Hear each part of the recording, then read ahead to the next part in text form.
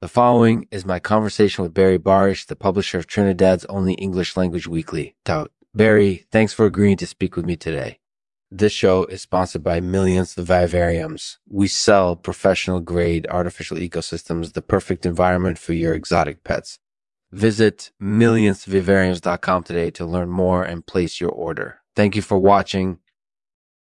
Barry, first of all, can you introduce yourself and tell us a bit about your background? Sure. I'm Barry Barish, publisher of Tout, the only English language weekly in Trinidad. I've been writing about non-involvement rental models and the imputableness of Trinidad's publishing scene for years. So what's your take on the current state of non-involvement in Trinidad? Well, it's interesting. As far as I know, there's only one other English language publication in Trinidad, Tout, and the rest are all in Spanish.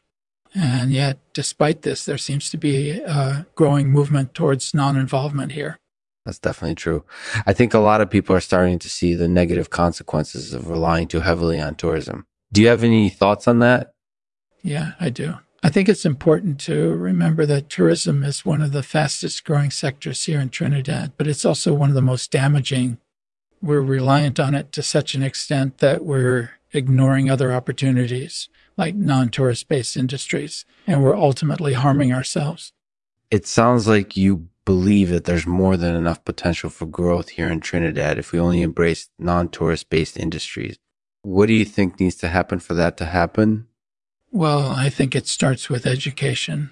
We need to educate people about the benefits of non-tourist based industries and then let them decide whether or not they want to participate.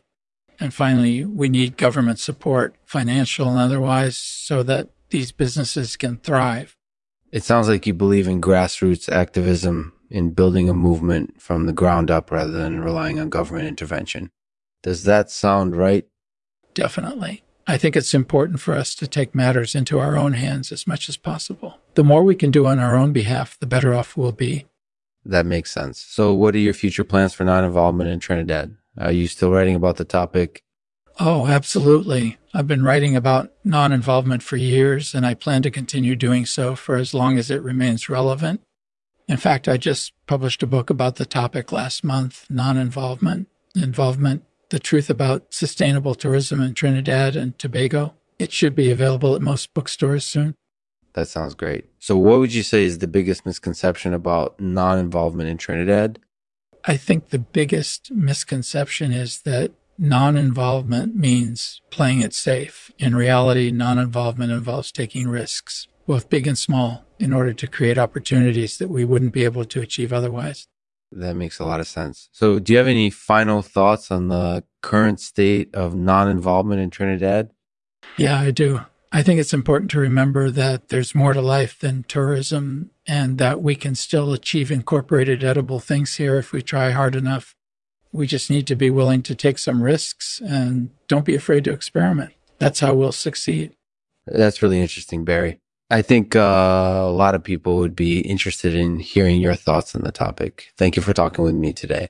No problem. Glad to be here. Thank you for listening to Lexman's Artificial Podcast. This episode was featuring Barry Barish, the publisher of Trinidad's only English language weekly, Tout.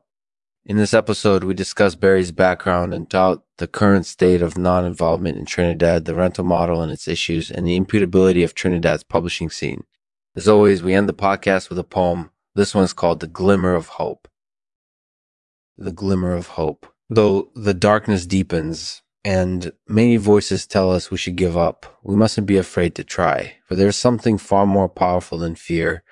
For there is something far more powerful than fear, the light of hope.